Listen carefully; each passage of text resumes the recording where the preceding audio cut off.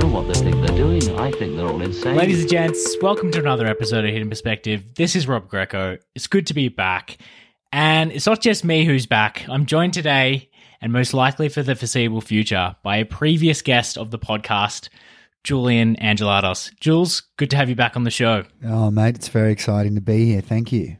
It's a pleasure. So, just so the audience knows, the plan is to change the format of the show slightly.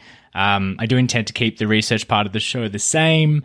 You know, that part of the show that tries to provide reliable, non-partisan information on political issues as best I can. But I thought it would be fun to have another voice to discuss that with. So I've landed on Jules. So yeah, it's good to have you here, Jules. It's very exciting, mate. I was talking to my housemate before we started.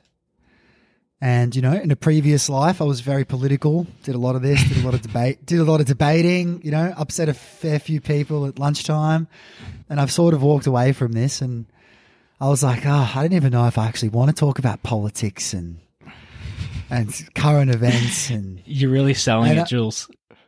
Well, no, the point here is I think if you've got a hesitation in wanting to talk about these things, then I think that's the right place. Perfect. Well, I want you to bring that piss off an audience mindset that you brought to your debating career to this podcast. That's what it's all about, all right?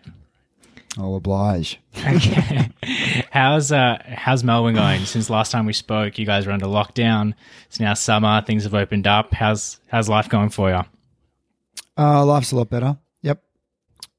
Keeping everyone indoors definitely got the virus down. So, you know, we had the advantage of everywhere else in the country being pretty much totally virus free. So, yeah, I think compared to the rest of the world, there's especially a lot of freedom here in Melbourne. So it's good. I'm playing music again pretty often at the moment, which has been special.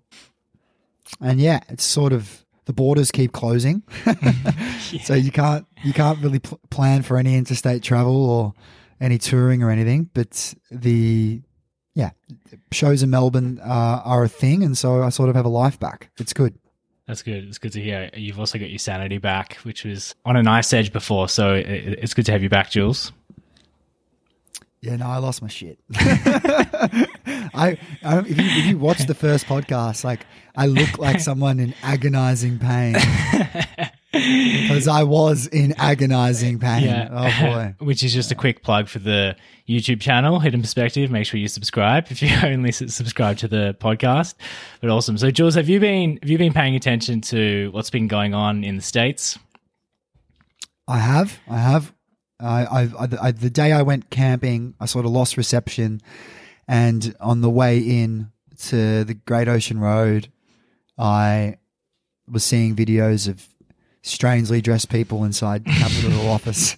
And I thought, when I get back into reception, I am going to YouTube the hell out of that. So yeah, I caught up. Yeah. When I saw the headline, a coup, and then it was accompanied by an image of a guy wearing a Viking hat, something didn't really add up, but it's not exactly what I imagined a US coup to look like. But yeah, so we're going to launch into that right away. And in case you've been living under a rock, here's a quick recap. So on January 6th, the US Congress was set to vote to certify the 2020 US election results.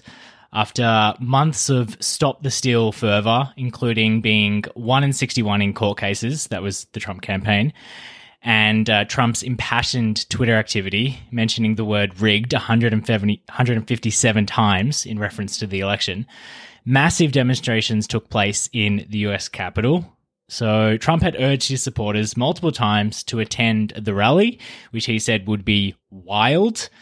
At around 2 p.m. on that day, Stop the Steal protesters turned violent. They broke police lines and stormed the Capitol building. After vandalizing the building, stealing podiums, eventually the rioters left the building, but sadly 5 people had died, including one Capitol police officer named Brian Sicknick, who died at the hands of a rioter striking him on the head with a fire extinguisher. Ashley Babbitt, who was a Trump fan, who was shot while trying to enter the speaker's lobby. Kevin Greeson, a Trump fan who died of a heart attack.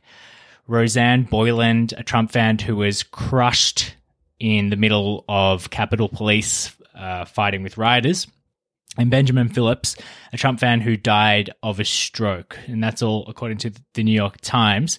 Now, it's important to stress that most of these people, I believe all of the people who were actually in the physical building were unarmed, mostly unarmed. I think some of the people, maybe perhaps on the periphery, were armed. But in the aftermath of all of that, more than 100 people have now been arrested, and that number is likely to increase. Around a week after the storming of the Capitol on Jan 13th, Trump was impeached for the second time, charged with inciting a violent insurrection. The Senate now has to decide if Trump will be convicted. In any case, DC is now flooded with National Guard troops who are on high alert for any escalating violence when Joe Biden gets inaugurated. And in addition to all of this, Twitter, along with most tech platforms, have banned Trump, citing violation of the terms. So that's just a quick recap. There are a few points of discussion which Jules and I are going to get into over the course of the episode. So let's just take it back to the events of January 6th. So a lot of the talk, Jules, has been about, to what extent is someone like Trump guilty and complicit and responsible for the events that took place. Obviously, I've been someone throughout the last 4 years who's been quite skeptical of what I've deemed media hysteria. This idea that Trump sitting on a toilet slightly funny is the biggest crime. I think everything Trump does seems to be the worst thing on the planet. So let's just start off. Like, what level of blame can we assign to someone like Trump for these events? Yeah. I would say, along with his Republican buddies calling the election a fraud, all of it. I don't know. Like, yeah, if it's a stack of hay bale that got set alight, him and his Republican buddies have poured a couple of litres of petrol all over it, Yeah. Yeah. And also set the fuse. Like, yeah, they're entirely responsible. Yeah, for sure. Yeah, this is something that I want to stress, that Trump has been saying ever since the election that it was rigged. He's generated some anti-democratic, this sentiment that their democracy had been stolen away from his voters, and I think you can't deny that the proximate cause here has definitely been Trump's actions. And yeah, as you said, he's been aided by some establishment Republican types like Ted Cruz. So moving that out of the way people are trying to label this. Some are calling it a coup d'etat, an insurrection. Is it either of those? Is it something else? Is it just a label? Does it not matter? Do you have any thoughts on that? Yeah, I don't know. I think I feel like if you asked, citizens of countries that have suffered actual government coups, I think they'd be pretty quick to say that's an unwarranted label. Yeah. It's like, I mean, it's like what they stormed Capitol Hill and took it. It's not like it's a game of like tag. Yeah. Got you. Now we're in charge. Like, it's not how it works. Yeah. So I've got the definition of a coup here: a sudden, violent, and illegal seizure of power from a government. That would require that they have actually seized power from the government, which hasn't happened. They occupied like an office building for a little while. Yeah. I don't Not think the same thing. Yeah. If you were attempting a coup, I don't think you'd go in there dressed in a Viking hat and sniffing Nancy Pelosi's shoes when you get them in your hands. They were sniffing shoes. Yeah, there's a lot of that very unserious, not really activity, which wasn't really representative of a coup.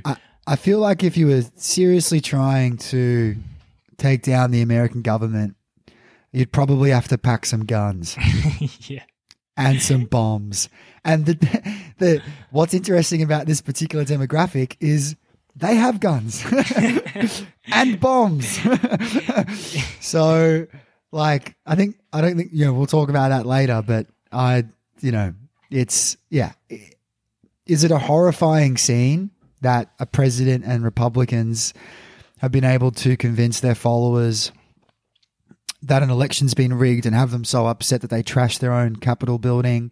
Yeah. I mean, that's a shocking sight. And and of course, unfortunately, people died, particularly that policeman, which was appalling. And those people definitely, I mean, from the footage I saw, that policeman was hit on the head while he was on the ground. Yeah. And he's just doing his job. So those people deserve to rot in hell and rot in jail.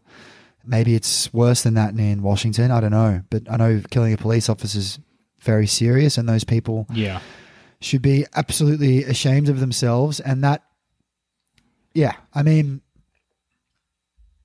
but calling this anything else, I think, other than, a criminal violent protest is just a stretch, I think. Yeah. Particularly when, I think you got to include the context that these people are actually that angry and actually have that many guns, I mean. Right. It's sort of.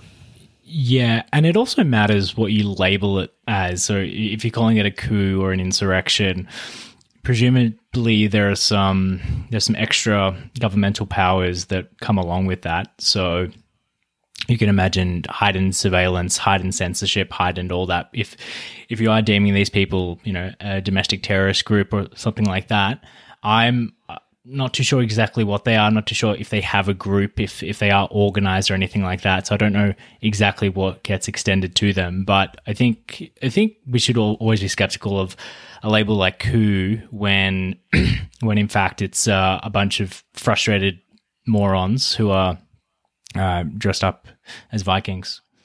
Yeah, and that's just hysteria. Calling it that, and it's I think the storming of the Capitol building, it's symbolic, right? So yeah. What were they screaming? It's our house. So yeah, there was really strong symbolism in what they did.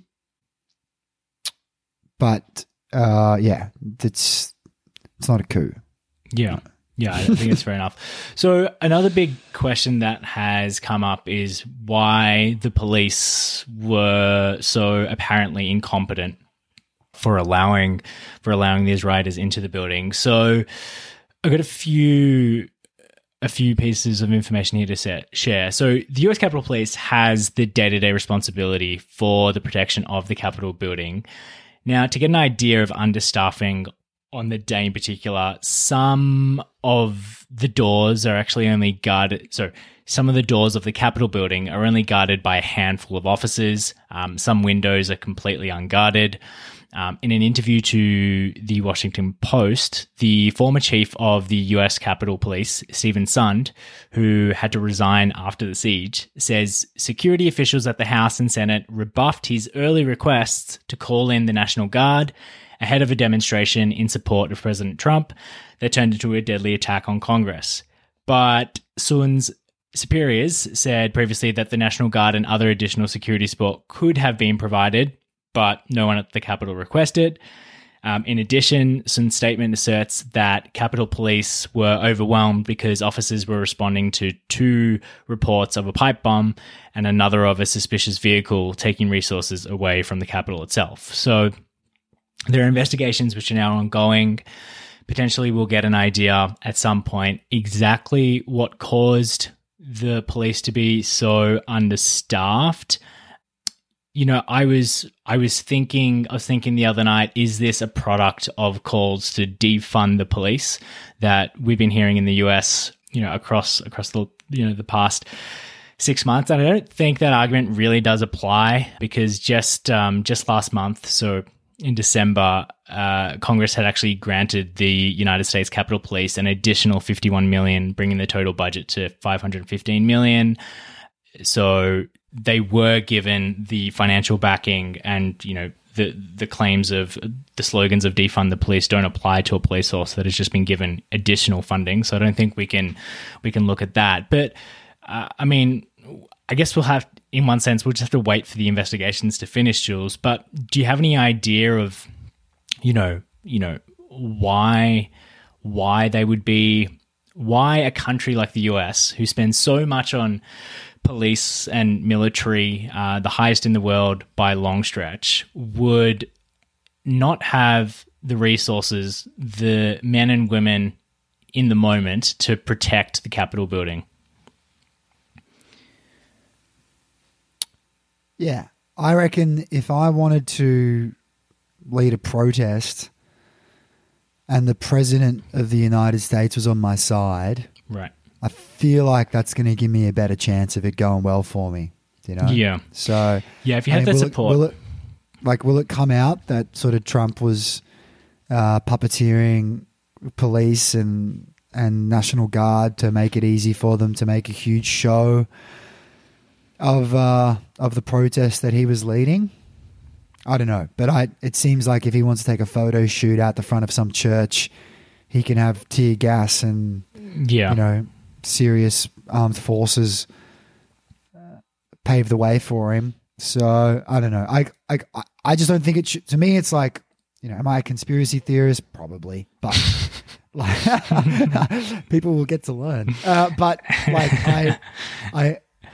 yeah, if I'm doing a protest and the president's like, storm this hill and, get it, like, that's going to go well for you, surely.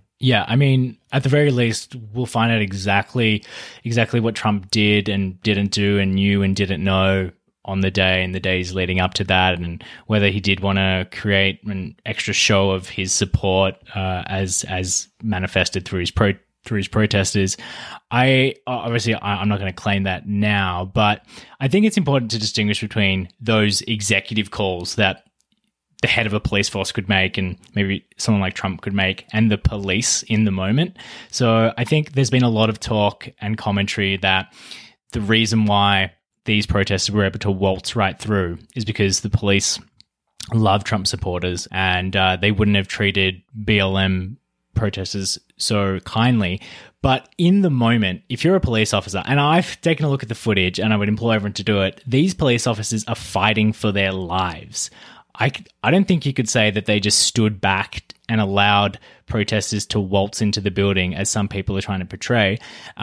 There's also just the fact that if you're holding a police line, as soon as your line gets breached, there's nothing you can do, right?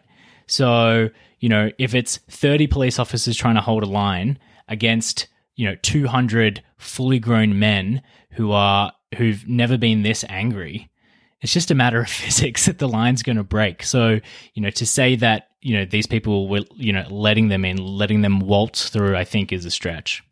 Yeah. And what's the priority? I mean, look, neither of us are experts on protest management, right? Right. But if your priority was to not let the bastards inside the building, that may have come at the cost of maybe a lot more aggravation and a lot more violence, right? So they the way that you control that is you get a shitload more seriously armed people. You get those water tanks, you get all that tear gas, right? And you upset a lot of people. They start throwing rocks and Molotov cocktails back at you, and then you escalate, it turns into an absolute shit show. So yeah, it's like, what was the priority? Like, to symbolically protect the integrity of our democracy and not let the fuckers in the building. Well, I don't know. This was like the world's least deadly coup. If it was a coup, one cop died and four violent idiots. Now, it's bullshit that cop died, and that's not to take the mickey out of it. It is bullshit, but that's not the world's worst, most violent, awful protest. All things considered, again, in the context of these people actually believing that their election was stolen from them, yeah, they made a mockery of the building, which, that building deserves to have the piss taken out of it at every opportunity it can, because that building's full of a bunch of moral grandstanders, imposing as important and dignified when they're actually, the gatekeepers of a fucking whorehouse. Yeah. That sells their country and their environment and their people out at every opportunity they can, regardless if they're Democrat or Republican. There you go, Rob. There's the hot take. I do want to get to that and the if there's any justification or any what conviction would someone like a Stop the Steal protester have in storming the Capitol? And, there might be some reasons for doing that. But before we get to that, so one related issue to, what the police officers were thinking in the moment, would this have happened if it were, a BLM protest there's been an idea, Joe Biden tweeted this on January 7 that no one can tell me that if it had been a group of Black Lives Matter protesters yesterday, that they wouldn't have been treated very differently than the mob that stormed the Capitol. We all know that's true and it's unacceptable. Now, I don't know about you, Jules, but, we did have in the US, there were essentially 7 months of protests. A lot of them were riots that seemed to go on unchecked by power. There was, some people died at this protest. There have been 100 people who attended the protest who have now been charged, and that number is likely to rise. So I just don't understand where this idea is that you can say if it were BLM, they would have been treated differently, when in fact a lot of these Trump protesters are being treated with the utmost severity and they're going to get prosecuted to the full extent of the law. So yeah, and anyone with any notoriety is being exposed and heinously condemned in the media as well, and across social media. Right, so, exactly. Yeah, but I mean, like, Joe Biden's a politician. So his job in life is to look at the events of the world and exploit them for his political gain. Yeah, of course.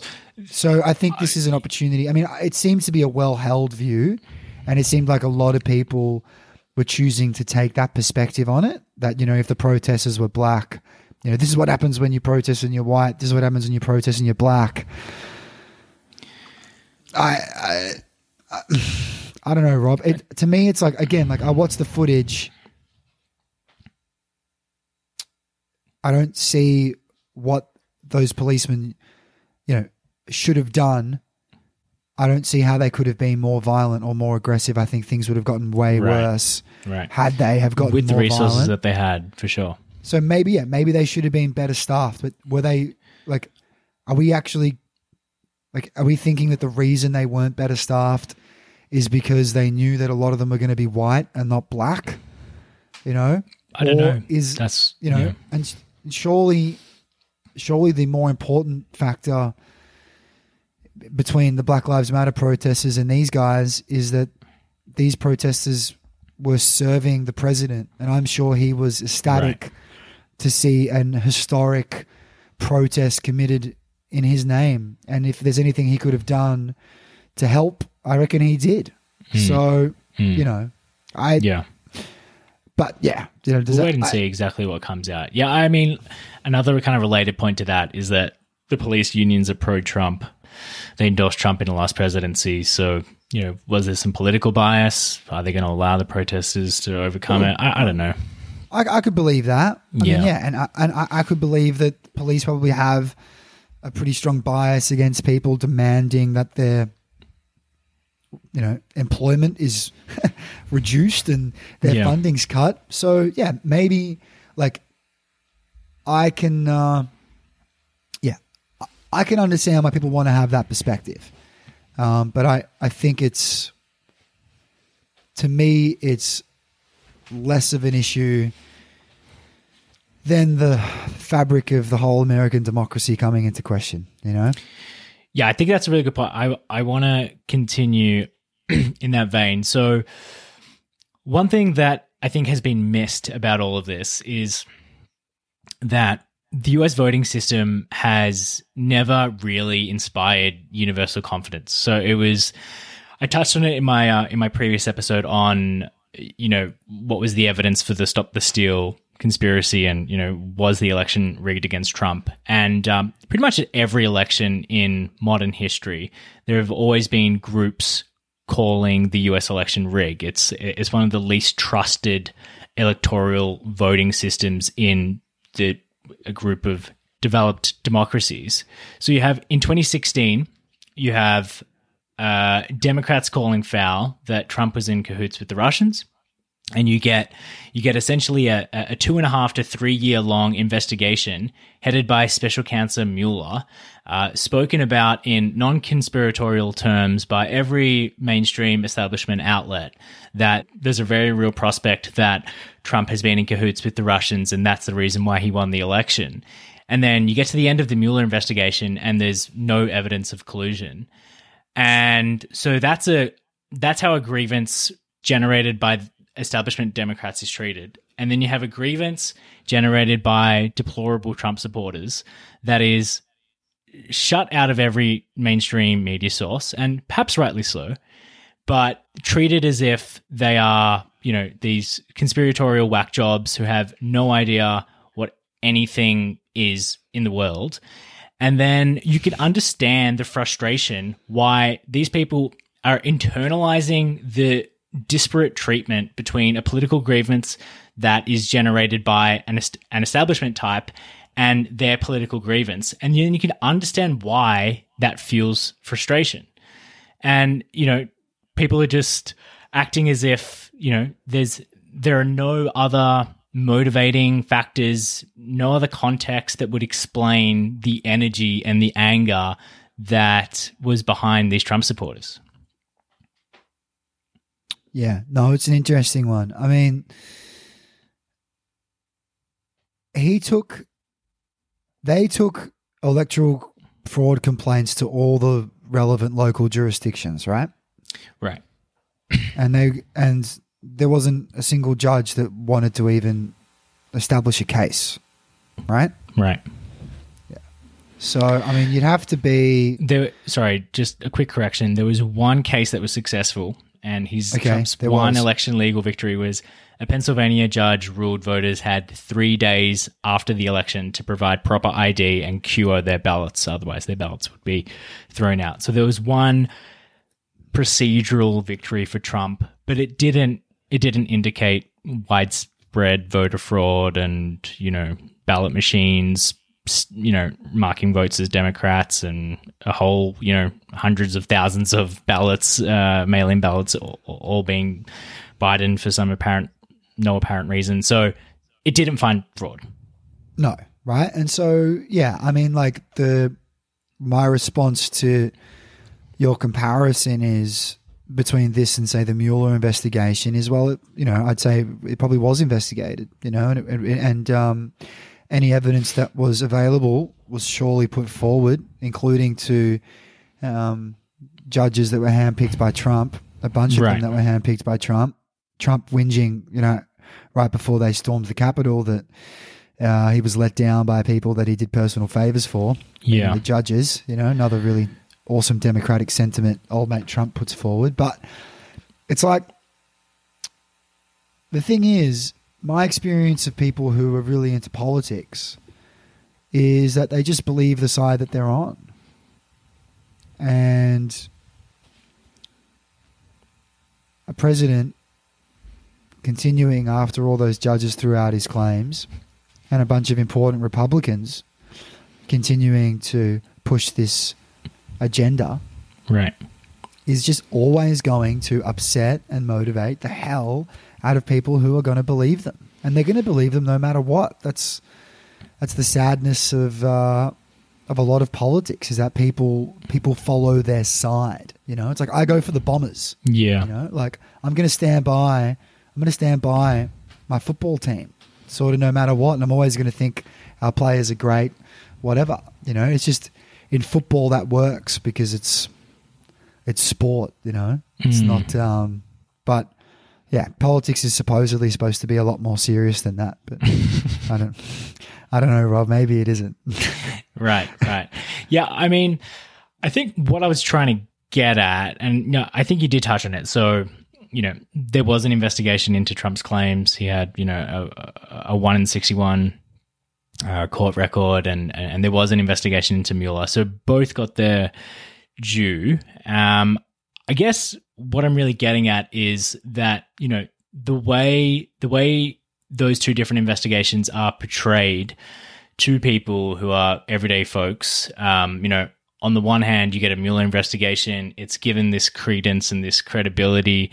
The phrase conspiracy theory is never attached with it. No one would dare to call it a conspiracy theory. But then on the other hand, if you look at the treatment and the way, I guess the commentariat would look at Trump's claim, it can be as equally as without evidence as the Mueller investigation was, but it's treated completely differently. It makes these people genuinely feel that the establishment is no place for them to take any of their political grievances. A lot of these supporters even got shut out of Fox, which was their channel, and now they're on OANN. And I just, not to say that Fox had to promulgate Trump's claims, but America has a question to answer now. What are you going to do with 70 million Americans who voted for Trump? Maybe, let's say, 35 million of them who believe that the election was genuinely rigged.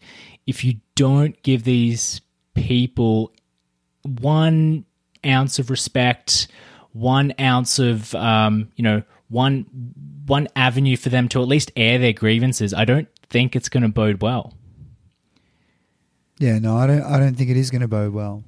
But this is what's happened. You've had a president, and who even before he became president, when he was running to be president, who was just operating within an entirely different universe to the mainstream media.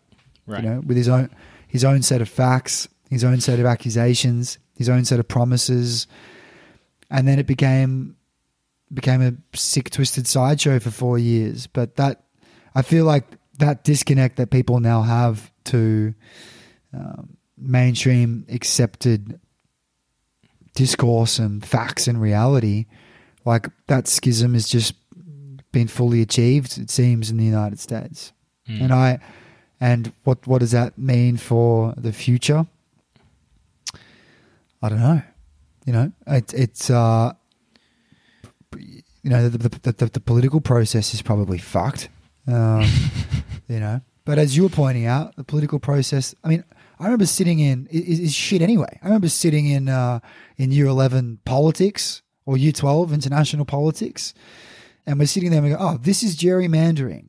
This is how the politicians in America, because there isn't a separate electoral office, right, manipulate the jurisdictions to make sure their constituents vote for them and all the rest of it. And I'm like, this is just allowed to happen? It's like, it's in the textbook. And I'm like, why don't they change this? Oh, because people are really, okay, here's how lobbyists work in America, blah, blah, blah, blah. Again, in the fucking textbook. Like no one who spends 10 minutes looking at this, it ends up going, oh, this is an amazing process. Oh, this really serves the people. Oh, the world's going to be better. And I mean, like, Joe Biden's in, the Democrats have a lot of power, and I just can't wait, Rob. The mines are all going to they're going to close all the mines.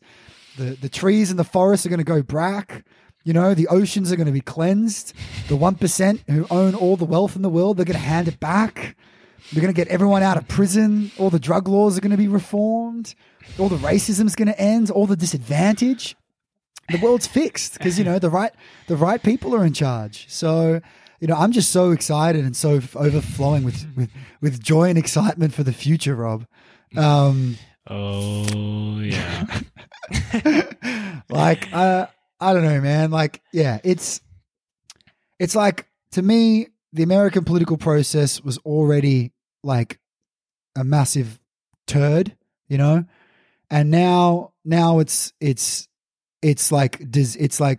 not just like a pile of shit. It's like diseased and infectious. Yeah. But, you think there'd be bipartisan support for electoral reform, right? Every election, the party who loses is going to scream foul. Well, that speaks to the need for some independent board that improves the reliability of your system. That there'd be some of that, but so little of the discussion in the way Trump's electoral fraud grievance was treated was about, hey, like maybe we do need to improve the system. It's just left by the wayside. It is left by the wayside, but even in Australia, like, look, we're lucky. We have the AEC, the Australian Electoral Commission, which is like this independent arm that regulates elections. Very helpful and important in Australia. But we've got some pretty awful political funding loopholes. And do you reckon there's any bipartisan support for changing those in Australia? Yeah. Zero, buddy. Yeah. Because both stand to gain. Why would you be a politician if you couldn't exploit your power for some benefit? You know? So otherwise there'd be no fun in it. You'd actually have to be interested in taking care of people and making the place better. So there is not bipartisan support for things that are generally good for the citizens and for a fair process, particularly if they're in opposition to, but hang on, how am I going to get to work for a big Chinese investment board for the next 30 years after I do, my 8 years of granting favors for whoever I need to grant favors for? I mean, yeah, like politics is a racket. And like, I guess what Trump has done, is he's walked into something and he's gone, well, look, it's already a racket. I'm just going to, turn the volume to 10. But yeah, that's where I think that a lot of these Trump riders that, the sentiment that they hold is exactly what you're expressing. They don't have the words to express it in the way you can, but it's that real sense that establishment types have let them down for 30 years. They got, a lot of these people got screwed over by trade deals, didn't relocate to where the jobs were. A lot of these people became dependent on opiates. They've probably seen a suicide in their life. They haven't particularly had some, they haven't fared well in the past 20, 30 years. And it's a political grievance that Trump gave voice to. And they could redirect all their energy, all their frustration with the system. Like, for goodness sake, the amount of vaccines that are being thrown away because, we can't find enough people to give them to.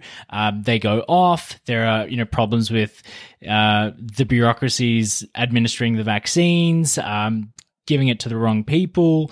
Pfizer had 100,000 doses that were left unpurchased a couple of weeks ago. The US government didn't purchase it. The Canadian government didn't purchase it. Pfizer always said they had an extra 100,000 doses. I mean, there is a crisis of authority. There is an absolute decline in the competence of government officials.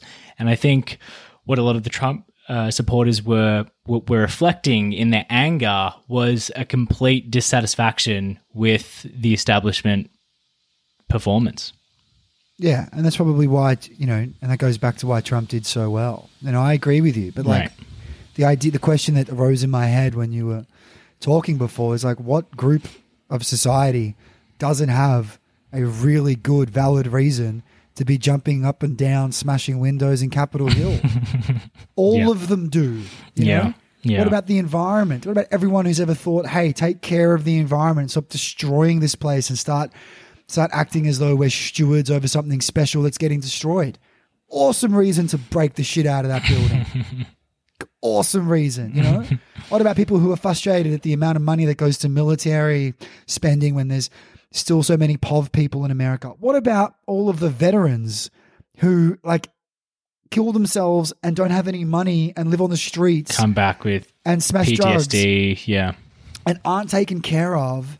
Yeah. Those people have a reason to stand up in Washington and smash all the fucking windows. Right. What about the parents of all these kids who get shot at schools, but by people who just shouldn't be allowed to buy guns but can because 8 years of Obama couldn't even get the assault rifles out of Kmart? Like, Jesus, there are reason upon reason upon reason to be totally dissatisfied and appalled at all the people who work in that building.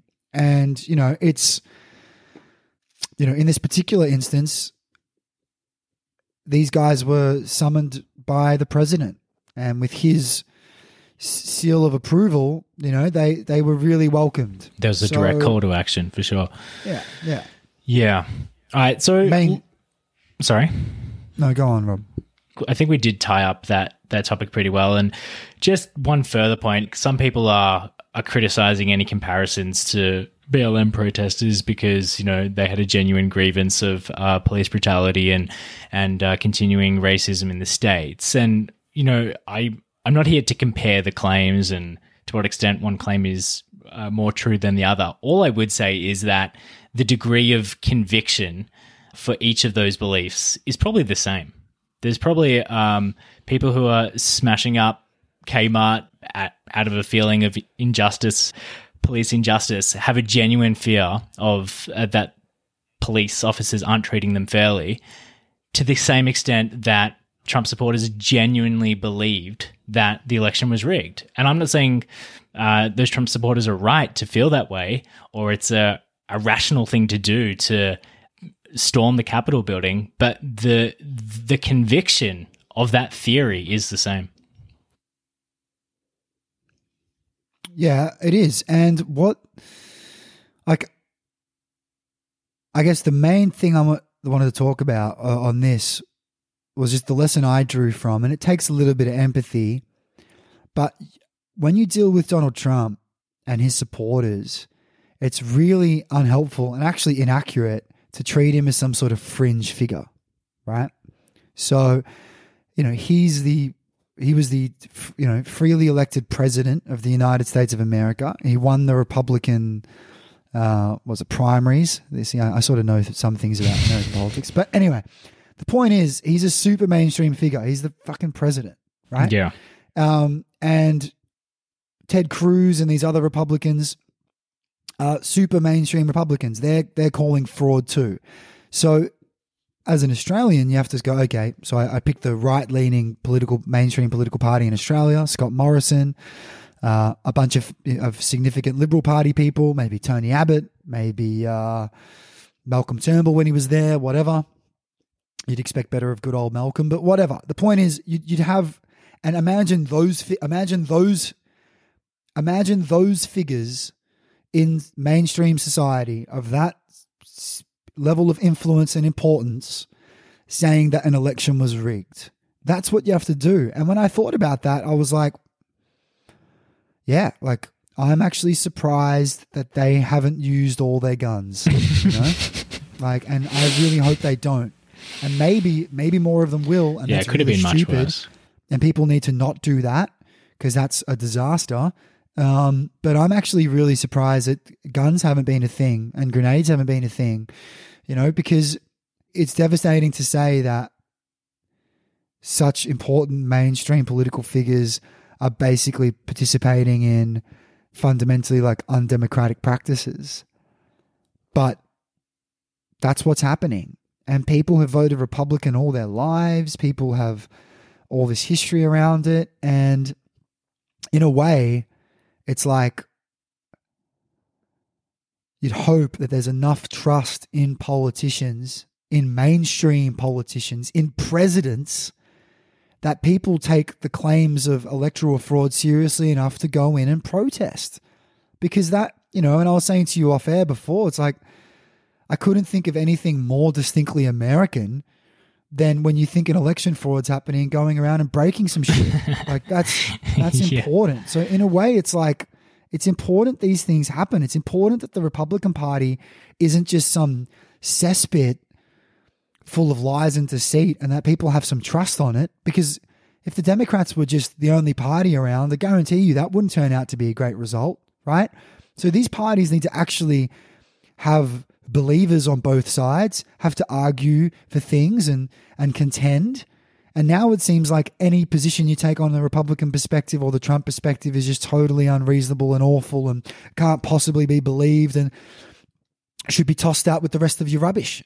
And it's like, well, hang on, this is the political process. This is this two-party system. And if a whole side of that system thinks something was rigged and masterminded and cheated, it's really, really important that Americans protest that, just like I would be protesting in potentially really serious ways here if a similar thing was to occur.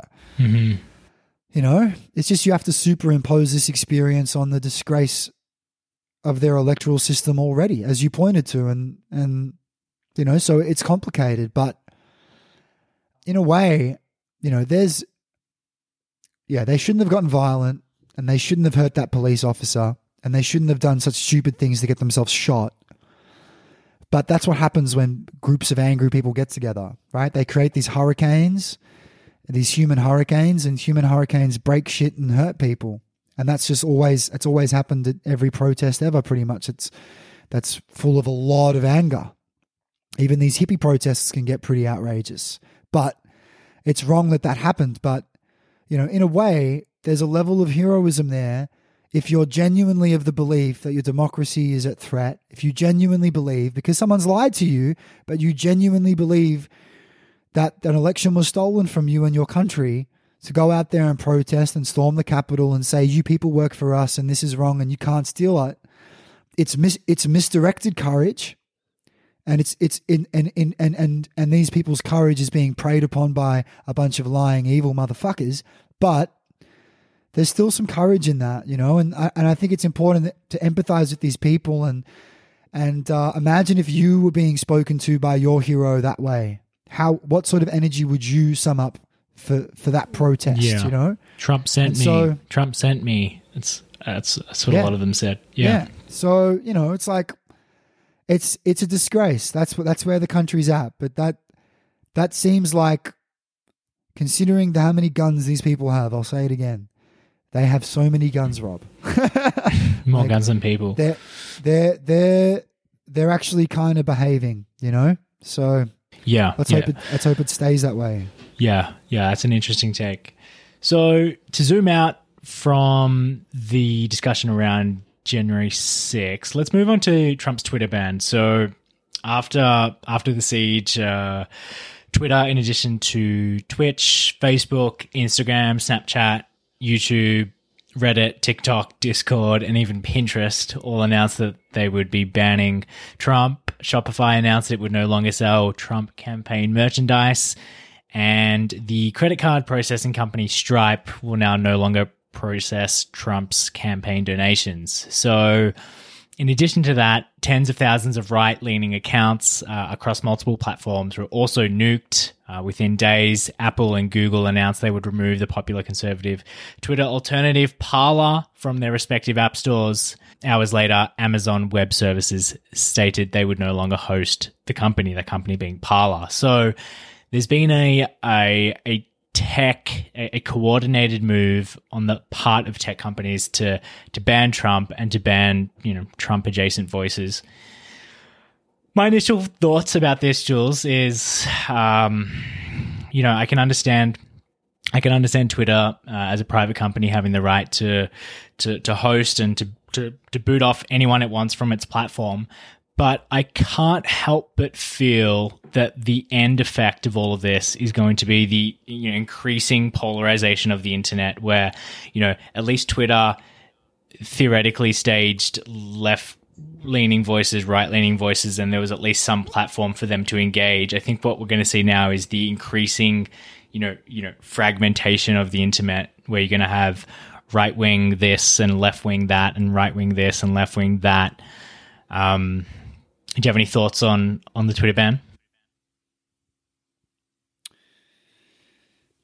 He's the president of the United States. It's unbelievable, you know. It's yeah. Part of me's, I guess the question I want to throw up is like, why now? Yeah, this is because a few windows got smashed and a cop died. I mean, this you know, these people let this man take office. I feel like if that was the precipice, you know, like it's and that was the justifiable harm. It's like, oh, you know, it's like, well, hang on, Trump's done an amazing amount of damage for a very long time. You let this whole thing come alive, and now you're sort of running away from it because there was a pretty shocking protest. I mean, Yeah, I've been thinking it was a geniusly timed business move. You can extract all the engagement and ad dollars from Trump while he's president. Wait till the end of his presidency, boot him off the platform, and while simultaneously getting all the ad dollars, you can simultaneously appease all the woke advertisers because you stand on the right side of history for banning Trump off your platform. They're not giving back all the advertising money, are they, Rob? These woke companies are great business people. And exactly what motivates them? Like they're. Yeah. I don't know. They shouldn't be trusted either. No one should be trusted. I think go on. Very interested to see who the Republicans throw up next and what the politics of America looks like post-Trump. Because what's going to be tolerated, by these tech people, because does the Republican Party just look like Trump politics from now on? And if someone who fills in for Trump starts sounding like Trump, talking like Trump, promising things like Trump, Josh Hawley, do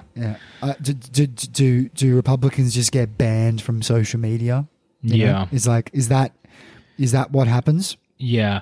I had a really depressing moment the other night when I was reading all of this because, you were always told that, Twitter's a private company. By the way, side note, it's funny how many left-leaning commentators instantly became libertarians like overnight. I've never heard these people say, they're a private company, they can do whatever they want, but it's interesting. But Twitter is a private company. It can do what it wants. But then the competitor, Parler, who popped up, that's, the market at play, they got banned by Amazon Web Hosting. Now I think they've had to scramble and find a, on what basis? Because they're happy to they're going to host Trump. Yeah. So Parler said it would host Trump.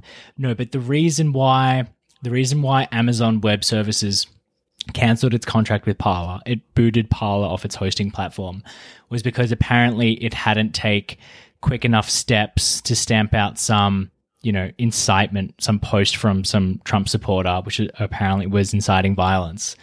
And then so they booted, Amazon booted Parler off its web services. But the interesting thing is that Twitter is also hosted on Amazon Web Services, and Twitter has also hosted Trump stuff and Trump supporters allegedly inciting violence. Yet Amazon Web Hosting Services didn't boot Twitter off its servers. So how much Twitter stock does Jeff Bezos own? Yeah, well, I mean, Twitter's a much bigger contract for Amazon than Parler is. So again, it's Amazon could be seen to have a conflict of interest. Conflict of interest. Yeah, Parler actually did bring a lawsuit alleging a conflict of interest. And it's interesting. I mean, there are no antitrust or a cartel-like action which can be brought against all these tech companies because they're not all raising prices together. But it's an interesting kind of, outside the box argument. Well, are they acting like a cartel if they don't increase prices altogether, but if they all make the same business moves in dumping a customer, this customer being Parler? I don't know, it's interesting. But yeah, I mean, the thing about Parler is, though, now a couple of weeks after it's been booted off Amazon, it has found another web hosting company which markets itself as a right-leaning web hosting service. So is this just going to be, the acceleration of this trend is going to be, you're going to have to declare your political allegiance and support companies who align with you politically no matter what. The bakery you go to has to be a right-leaning bakery for you to buy bread. Like, is this where we're going? I don't know. I've got a new bakery. It's amazing. It's not right-wing, is it? I know. I'm sure it's very left-wing. Okay. But the bread's delicious, which is what I'll care about more. We've been baking bread over here. We're back in lockdown, and it's a good activity. So the loaf I bought today actually has some seaweed in it. Oh, Wow. It's amazing. Very Melbourne. I think it's called Wagame or Magame. Anyway, there's Wild. What they called? Wild Bakery. I can't remember. But anyway, the bread's amazing. Wildlife. That's what it's called. Little plug for the bakery on the podcast. Brunswick East, Albert Street. Yeah. Maybe they'll ban you as like, a customer now, Jules. You should be careful. Hey, I'm not right leaning. No, Rob, what is supposed to happen to all these Trump supporters? That's what I don't understand. Yeah. Like that's sort of what, like, I'm really interested to see what happens in the future. You know, are they all just like a bunch of assholes that deserve to be ostracized from society? And, you know, if that's the case, there's a bloody lot of them, you know. And, you know, in Australia, you know, we've had Liberal government for a very long time, and it looks like, to be honest, it's going to stay that way for longer. I mean, and for international listeners, Liberal government's the right-leaning government in Oz. You know, and so, like, we're, you know, I mean, ScoMo's is no Trump, but, you know, maybe we can do a podcast on reminding Australians of how many unbelievably anti-democratic occurrences have happened in the last 10 years of government here. Yeah. You know, including, you know, doctors being threatened with jail time for whistleblowing when working at refugee camps in Australia. You know, so this just to, you know, and using the military as a way to just do whatever you want and not have to answer questions and all kinds of bullshit that happens here. So yeah, Rob, I don't know. It's like, if you're a political leader and you don't support gay marriage, you're going to get kicked off Facebook. Like, do you have to be inciting violence? I mean, look, inciting violence is a serious issue. Yeah. You can't be inciting violence, you know, and the government in Australia really aggressively actually went after Facebook after that New Zealand terrorist attack for not being able to get his live stream video off sooner. So, you know, I've seen Facebook targeted for these sorts of things. I mean, yeah, are they publishers? Are they just, you know, there's all that, you know, do they publish that content? Are they just hosting it? All this stuff. I mean, like, it's dense, but it seems like that trend you're pointing to where the internet starts to almost get split in half. I feel like that's what's going to happen to society. It's going to get split in half, you know? And maybe people are going to, maybe more and more people are going to live in certain areas, you know, because they know that people around here believe certain things. You know, maybe there's just going to be this escalation in division amongst all people. Yeah. Particularly in America. Well, you're already seeing that to some extent in the States. Apparently, at least anecdotally, there have been reports of, you know, people flocking to red states and blue states and, you know, making sure their neighbors think exactly like them, which is good for a society, I guess.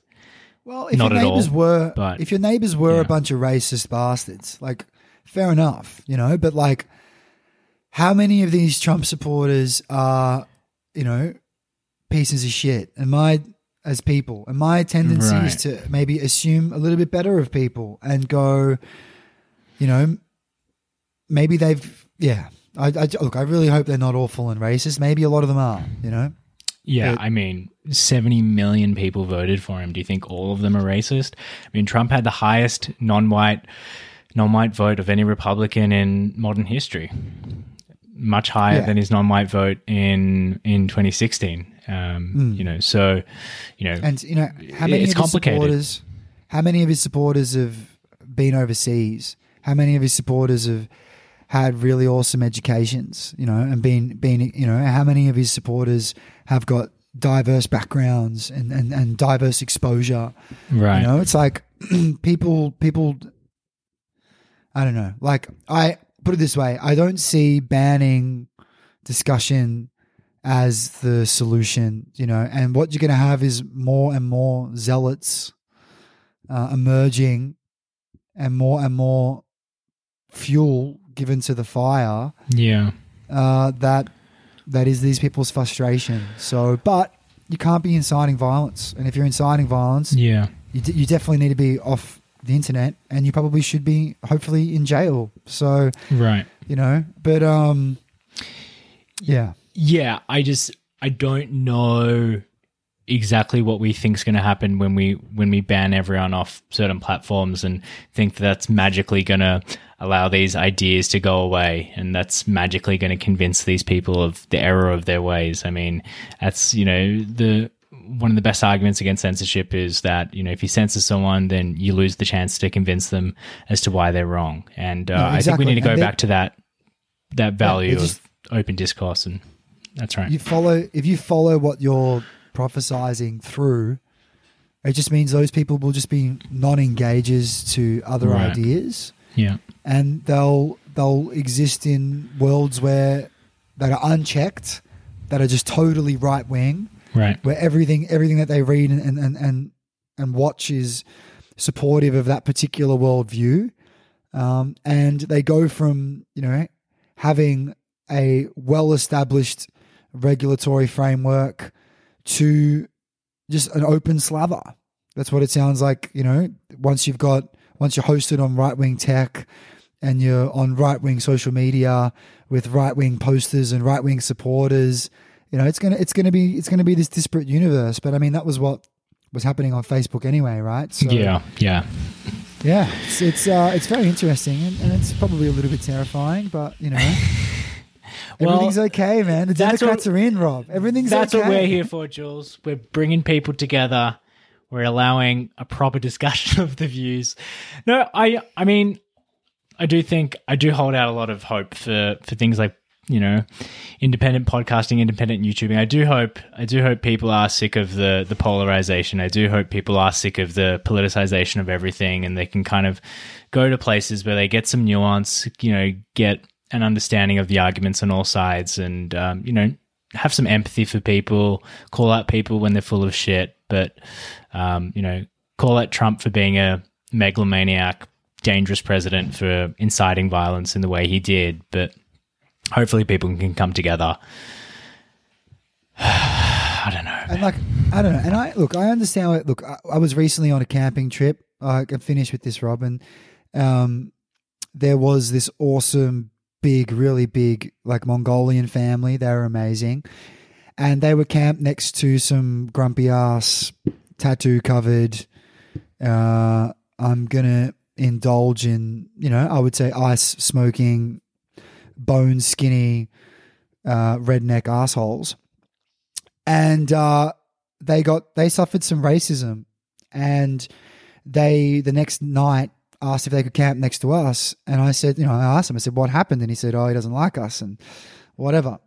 And I was so upset, I was so upset. We all were, my crew that I was camping with. Yeah.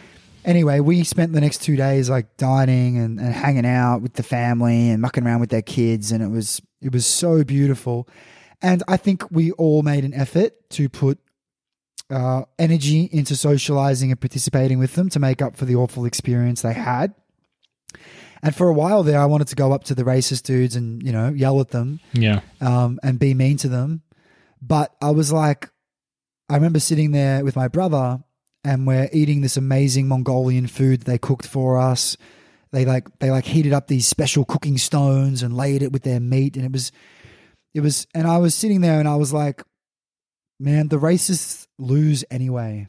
They lose anyway, because they could have shared in special Mongolian meals and hung out with these awesome kids and experienced this really cool ancient culture." And just met some people and built connections and all the rest of it. And instead, they got to hang out at their tent, smoke ice and be on their fucking own where they belong.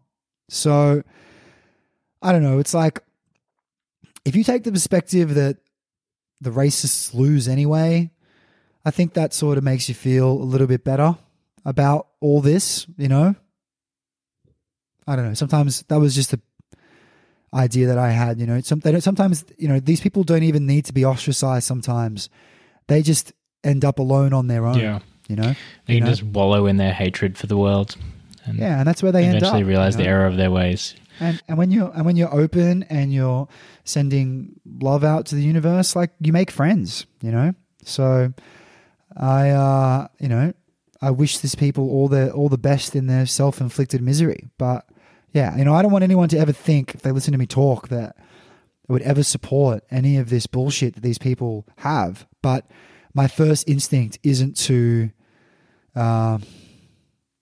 destroy them or banish them from existence. It's like there has to be a way to hopefully win them over. But if they're being properly awful, then yeah, they need to be put away. But these people also have this uncanny knack of making their lives shit for themselves anyway.